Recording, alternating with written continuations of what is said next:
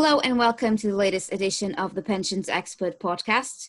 This week we will be talking about the High Court ruling which deemed the Pension Protection Fund cap discriminatory, how super funds have received a green light from the pensions regulator, and if trustees can finally breathe a sigh of relief with the latest changes to the new insolvency bill. I'm Maria Espadinha, Deputy Editor at Pensions Expert, and joining me are Sarah Prothero, Chief Customer Officer at TPPF, and Ian Neal, Director at Ares Insight. I'll start with you, Ian. Why is this ruling from the High Court so important, and what will it be its effect on PPF members? Okay, well, I suppose the first thing to say is that it only affects a tiny minority of PPF members. But briefly, the court has decided the compensation cap, which is applied to members who were under normal pension age when the scheme entered assessment, is discriminatory on age grounds. And so the unresolved question, of course, is whether the reduction to 90%, which applies across the board to members who had not yet reached normal pension age, is also age discriminatory. That was a question which was not considered in the judgment. But given the general drift of recent cases concerning age discrimination, for recently the Fire Brigades case as well, there must be a distinct possibility that a further case is prosecuted.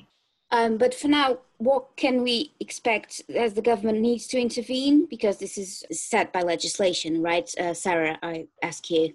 As you would expect, we're studying this judgment extremely carefully and working closely with DWP because, as you say, they're ultimately responsible for the levels of compensation that we provide to our members.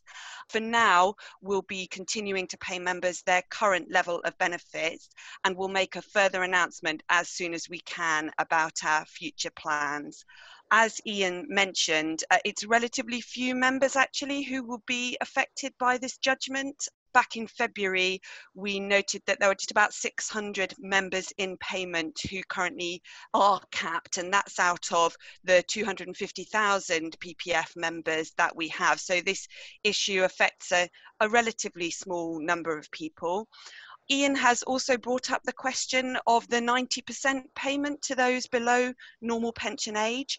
As he says, that was not a question posed to the court, and so there's no ruling on that at this time. But the judge did actually mention the point in his discussion before he reached his ruling, and he did say that in his view, it would be open to Parliament to decide that it's an appropriate and necessary way to manage moral hazard and cost concerns to pay 90%. So he did make a comment on the point, but he didn't rule on it. That's absolutely right. And as Ian said, can this then be open to another court case and this to be pursued in courts, or you expect, I know you cannot say a lot about what you expect, but would common sense rule that it would be to Parliament to decide? It's very much to Parliament decide. There could be another court case, but for now we will be paying members the level of benefits that we're required to under the Pensions Act. One of the other things that I noticed in the ruling is that it will only go 6 years back, which means I would ask, does that make a lot of things easier? That means that you don't have to go that many years back. It will reduce the cost impact of the judgment, although that cost impact is probably not tremendously large in the context of PPF's liabilities as a whole. Again, back in February, we estimated that this would have less than a 1% impact on our liabilities. So it's probably more of an administrative concern ultimately than a financial one, I would say. Thank you. Ian, were you surprised with the ruling, or were you, in the back of your mind, did you think about this could be a case of age discrimination? It wasn't really a surprise to me, given, as I mentioned earlier, the general drift of feeling in the courts regarding age discrimination. But on the other hand, as Sarah has pointed out, not only is the number of people affected tiny, but the overall impact on the PPF is PPS finances is probably going to be fairly modest, I would imagine, in complete contrast potentially to the impact of the Bauer judgment. I imagine that that's a much bigger concern for the BPF because of the difficulties involved in actually measuring the impact of Bauer. Mm-hmm. If I remember the last time I spoke to Sarah about the Bauer judgment, it's one that you are in discussions with DWP, and there's one that is much out of your hands, you need the data from DWP to help you in that case, right? Exactly. We continue to work with them on Bauer, absolutely. Mm-hmm. Ian, one last question on this topic is this one of those cases, as, for example, we talk about GMPs in the private sector, where the administrative work that schemes, in this case, the PPF will have to do, it's much larger than the benefits the members will receive? No, I don't really think so, Maria, because it seems to me that for members who are affected by this judgment, such as Mr. Hughes, who is the lead claimant, the effect on his particular benefits will be very substantial indeed. And as we've already noted, the number of people whom the PPF potentially will have to reassess is really very modest and I would say perfectly containable. Whereas within the case of GMPs, you've got a massive impact on schemes with hundreds of thousands and probably across the board millions of members having to have their benefits assessed. And in the vast majority of cases, the actual impact on their benefits will be really almost nugatory, certainly trivial. I understand. And passing on to the next subject, which is about super funds. They received a green light from the pensions regulator on June 18 with a new interim regime for them to be able to start working. Sarah, I imagine that this is a subject that you at the PPF are watching closely, as these schemes might end up at the PPF if things don't go well. We welcome the government's plans to legislate in this area, but in advance of that, in the interim, we fully support the regulator setting out clear expectations to protect both us and our members and our levy payers. We see the benefits for members that may arise from having consolidators in the market. We support market innovation, but we're glad that there will be mitigations in place to manage the risk to PPF and to levy payers. Ian, what's your view on this interim regime?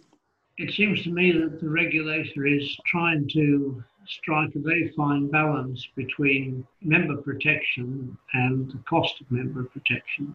It's slightly surprising to see guidance being released in advance of the legislation. Normally it's the other way around, guidance follows.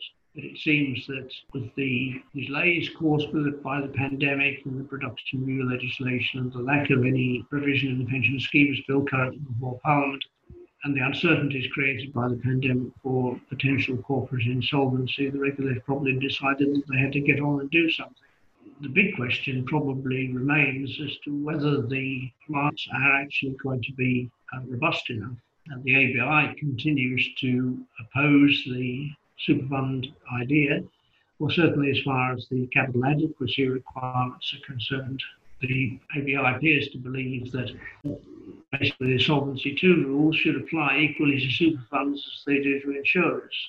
And when that was first proposed back in 2011, I think, there was an absolute horror reaction across the industry because of the huge impact on funding for defined benefit schemes. But the fundamental issue remains, as Rob Yule headlined his recent blog, how much risk is acceptable for pension promises. I think that is still inadequately defined in the guidance that we have at the moment. Sarah, I imagine that you've worked with TPR on this guidance, even I know you have a close relationship with the regulators. Do you share the same opinion? Are you concerned about the risk, or is this something that you are comfortable with? We think it's really important that ultimately a robust regulatory regime is introduced, and the sooner that happens, the better. But as I said, in the meantime, we think that the regulator's guidance is a very helpful step forward and will help mitigate risks to us and to levy payers until that regulatory regime is forthcoming. And Ian, as I understand, the super funds will not be for all the schemes. So it will not prevent schemes for going into the PPF is if they're not well funded, if they're not able to achieve the minimum requirements of a super fund, they will still continue to go into the PPF. Well, yes, that's correct. It's merely an option which is prospectively 10 to 15% cheaper than buyouts. And of course, that's the real fear expressed by the ABI that super funds will appeal to schemes as buyout on the cheap. Another key question is how strong this gateway, I think they call it, is going to be. The guidance is a little bit vague on that. It doesn't say very much. It just simply says, well, if there's a prospect of buyout in the next 5 years, then schemes should not be permitted to enter a super fund. Of course, corporate insolvency sometimes happens extremely suddenly, so there will be no time to consider such matters as options. Well, speaking of corporate insolvency, that brings us to our next topic, which is due to COVID-19, there was this bill introduced by government on corporate insolvency. And the first reactions to the bill was that could create a lot of problems to pension schemes, to trustees, inclusively to the PPF and to the pensions regulator. In the past week, there were several developments on this, with the most recent one being the government introducing several amendments to make sure that PPF and TPR would have a say in this. So I would ask you, Sarah, was this a welcome result of, I imagine you had discussions with the PWP about this? Absolutely. We really support the intention of this bill. We understand the importance of viable employers to support ongoing pension schemes, and we recognise that there needed to be pace to deal with the current circumstances we find ourselves in. But we're really pleased that the risks to PPF and to pension scheme members have been substantially mitigated now, and that's a very good step forward. And I think it speaks to the fact that the PPF is now a respected part of the pensions landscape and able to make important points at times like these. Ian, do you think that trustees can now rest at ease and government has listened to their demands and to their considerations in how they would be affected by the new bill? I hope so. It's a little bit disappointing, really, that such pressure had to be brought to bear. But I suppose the pressures of the pandemic and the risks that we're running at the moment meant that there wasn't time to consult on this bill before the provisions were placed before Parliament. Clearly, schemes will have to rely upon TPR to be on the ball and to respond adequately when they're notified, because the company is now going to be obliged to notify TPR. And speaking of COVID, Sarah, PPF managed to do something that some people might thought would be impossible, which was to join all regulatory entities to create a guide. Do you think that was due to COVID, or was that a result of the work you've been doing the last few years? I think we've all been working increasingly closely together because we all have the shared concern to protect members' interests. And that's clearly so important at the moment. It's really, as you say, the other side of the coin of the insolvency bill. We need to have protections in place for employers, and we equally need to have good advice and protection available for members. And we were all really keen that members should understand those protections that are available to them, whatever sort of pension arrangement they may find themselves in. And for us at the PPF, we're really keen that the 10 million people who potentially stand to gain from our protection are aware of that protection and have confidence in our funding strategy and our investment strategy, so that they believe that we'll be able to support them for as long as that support is needed. Thank you. And at the end of our podcast, we have this section which we called Always a Pensions Angle, which is a story that's not really related to pensions, but at the end, it ends up having a pensions angle. And I'll leave it to you, Sarah, to tell us our story today. Well, I must say I had to scratch my brains on this one this week, but I love singing. Some people who follow me on Twitter may know I'm a member of Brighton Goes Gospel. We're a very enthusiastic choir, and even in lockdown, singing is bringing me a great deal of pleasure. So I was really sorry to hear of the passing of Dame Vera Lynn, who has brought a lot of pleasure to people for more than a century with her voice. And it rather brought to mind to me the fact that we can all potentially underestimate our life expectancy. She lived to the grand age of 103. Our oldest PPF member at the moment is 111. So it's an easy thing to do, not to remember quite how long we may all be lucky enough to live. And in particular, I was reminded of a story from the time when I visited our kind of sister organization in America, the Pension Benefit Guaranty Corporation, which was set up in the 1970s to look after pension scheme members when companies went bust. And at the time when I made my first visit there in 2003, they had a news story about the fact that the last beneficiary from the American Civil War had just died in 2003. And I looked up my history before speaking to you this morning, and I can inform you that the American Civil War, if you didn't know already, ended in 1865. So that just shows quite how long pension scheme liabilities can run for. So always a pensions angle, as you say, Maria. Definitely. That's a great story, Sarah. Thank you so much to you and Ian, and join us again in 2 weeks for our next Pensions Expert podcast.